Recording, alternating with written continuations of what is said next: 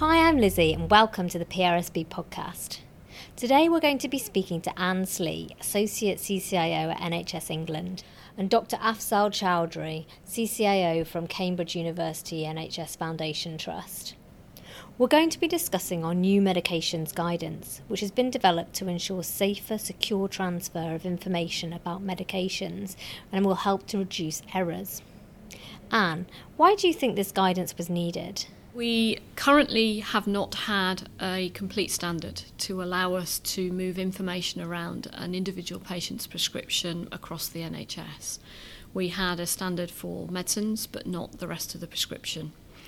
And because general practice and hospitals prescribe in quite different ways, the ability to describe that standard has been challenging over the years. In fact, over the last 10 years, we've not managed to do it. So it is something we've had to sort out, and working across the clinical professions, we clearly needed to ensure that what we've defined was appropriate, bought into and understood across the clinical preserve. And that's where the work of the PRSB has been incredibly helpful. It's ensured that we've engaged with all the various professions who need to understand the process, the practice and the implications of the standard, and make sure that the definitions we've got are right and will support practice moving forward. What do you think the key benefits will be?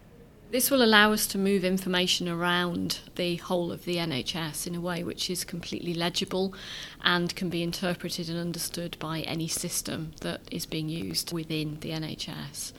It also means that not just the legibility, but it means that we'll be able to access information at any point during a patient's journey, meaning we stop relying on paper and moving paper around, which of course can be lost. There are often delays with it. This will allow healthcare professionals, social care, people with legitimate access to patients' medication information to have access to the complete information around an individual's treatment so that they can make informed decisions, and patients themselves are not constantly having to repeat information. Additionally, because of all of that complex movement of information, we make mistakes. And we know as patients particularly move between different care settings, many of the prescriptions and the information that's provided contains errors.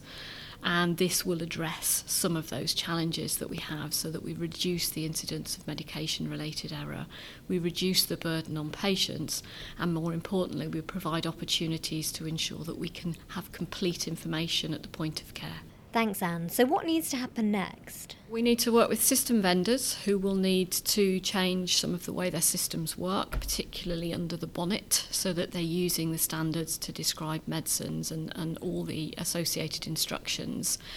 But more importantly, we also need to work with the clinical professions to understand how best this can be integrated into a workflow that allows them to use the information in a way that they may not have been able to do in the past.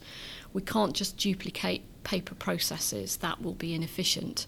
So we need to think best about how we develop systems to use this in ways that both enhance, but more importantly improve the way we currently deliver care. And that will not be an easy or quick process. We've started some work with a number of the system providers to explore how they can integrate this work into the various systems that they provide to the NHS. We have some work underway with Cambridge, which already they can create a message that would go out into primary care or to another hospital on discharge, so a patient's complete medicine prescription can be transferred safely. We also have some conversations underway where we're looking at transferring information between electronic prescribing in hospitals to stock control systems so we can enhance and make that process more efficient. So as those conversations progress, we will have a better idea of timelines, but the first iterations of this are likely to be available sometime in the next 12 months or so. Looking to the future, how do you think this is going to help us manage medications more efficiently and safely? It offers a lot of opportunities. So whilst we talk about this making information available at the point of care, we talk about moving information around the system, the standard offers all sorts of other opportunities. It means that because we have a consistent description, we'll be able to provide much more innovative support for patients, to remind them potentially to take their medicine, to actually provide information about medicines in other ways. So it really opens up Pandora's box in terms of different ideas and different ways of working in ways that we've just not been able to think about in the past. I'm with Dr. Afzal Chaudhry from Cambridge University Hospitals Trust. Hi, Afzal. Hello, Lizzie. When someone comes into hospital, how would it help you to have the right medications information at hand?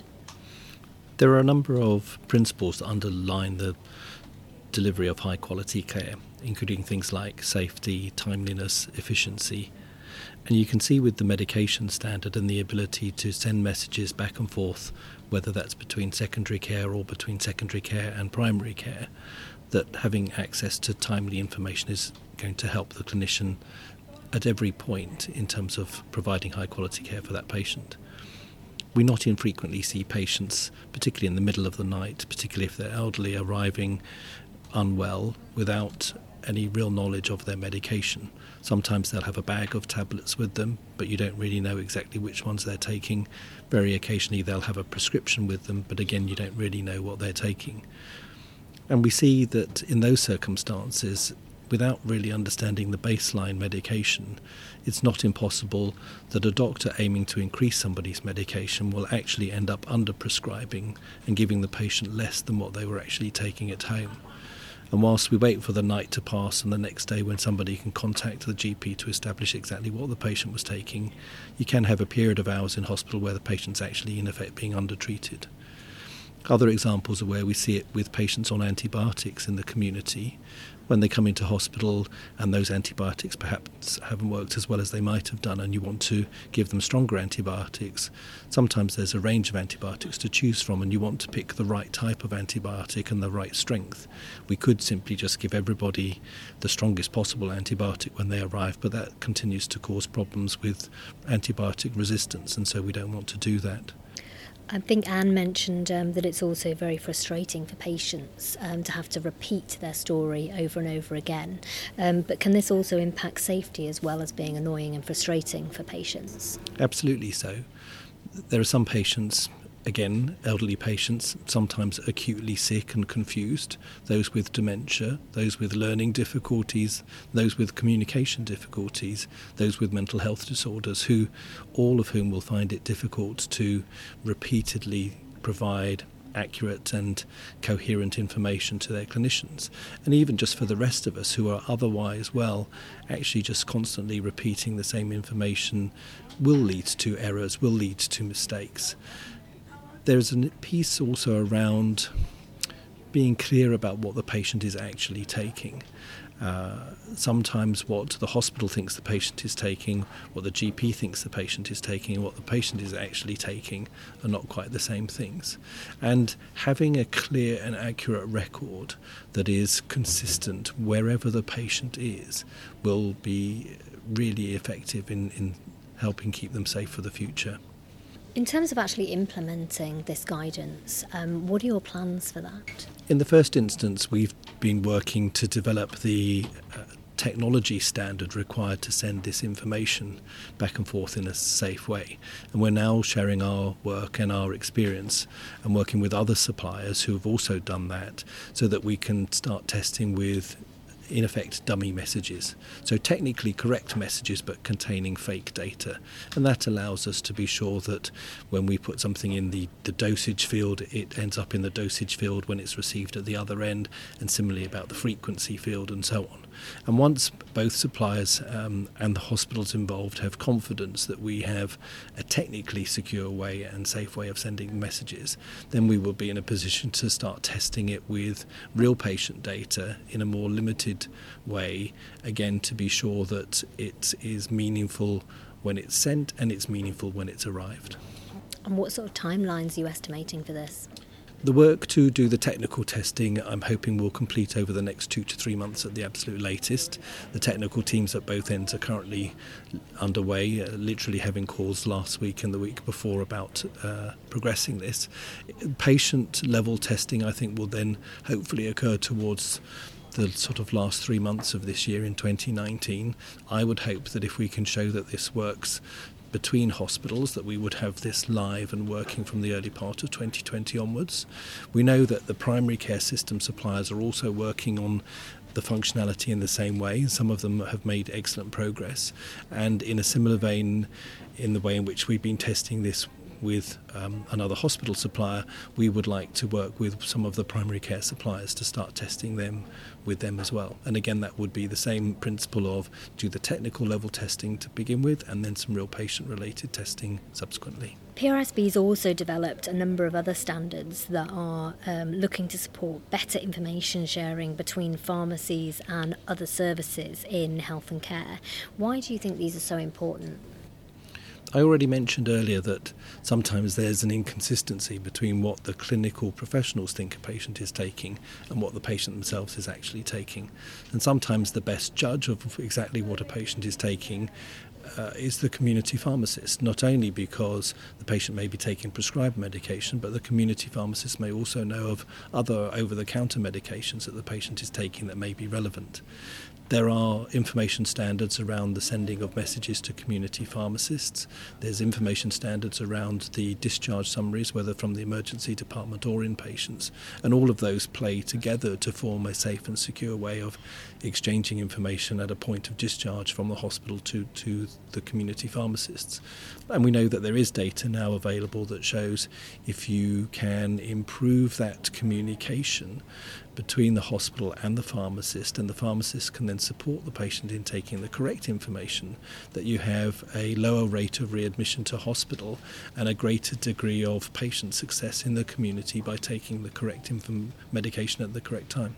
Yeah, I think it also impacts medication waste as well. There's a reduction in medications waste as a result. Absolutely. So at all levels, the standardised way of managing medication in hospitals can lead to a huge reduction in terms of waste, and in a similar way the standardised way of using medication in the community can lead to a reduction in waste. We know that hospitals, for example, don't wish to run out of medication, nor do pharmacy suppliers in the community, and so they will always tend to overstock because it's better to have too much than not enough. But actually a greater understanding in a local health economy of which medicines are being used, how frequently and how often they're repeated and so on, will lead to, I think, a much more careful management of medications and a much more move towards a sort of just-in-time supply, so that they still don't run out, but we don't have to have hundreds of thousands, potentially millions of pounds of medication wrapped up in storage needed just in case. I think as well it's part of the wider sort of plan to integrate different healthcare services or health and care services. And do you think that this will support that? We know that transition of care from one healthcare provider of whatever sort to another is the point at which the greatest number of errors occur. And that sometimes leads to people, if you like, continuing to care for a patient for a day or two longer whilst they get confidence that transition of care can occur safely. The more quickly and safely we can send medication information in this case, the better. And that will mean that actually that will give different healthcare providers greater confidence in taking on the care of a patient, perhaps at an earlier stage than they might otherwise have done. So you might see, for example, primary care cooperatives that are forming to form large practices working with their local hospital to take a patient from the hospital perhaps a day earlier than planned in order to help free up the flow of patients through the hospital and reduce the delays to discharge.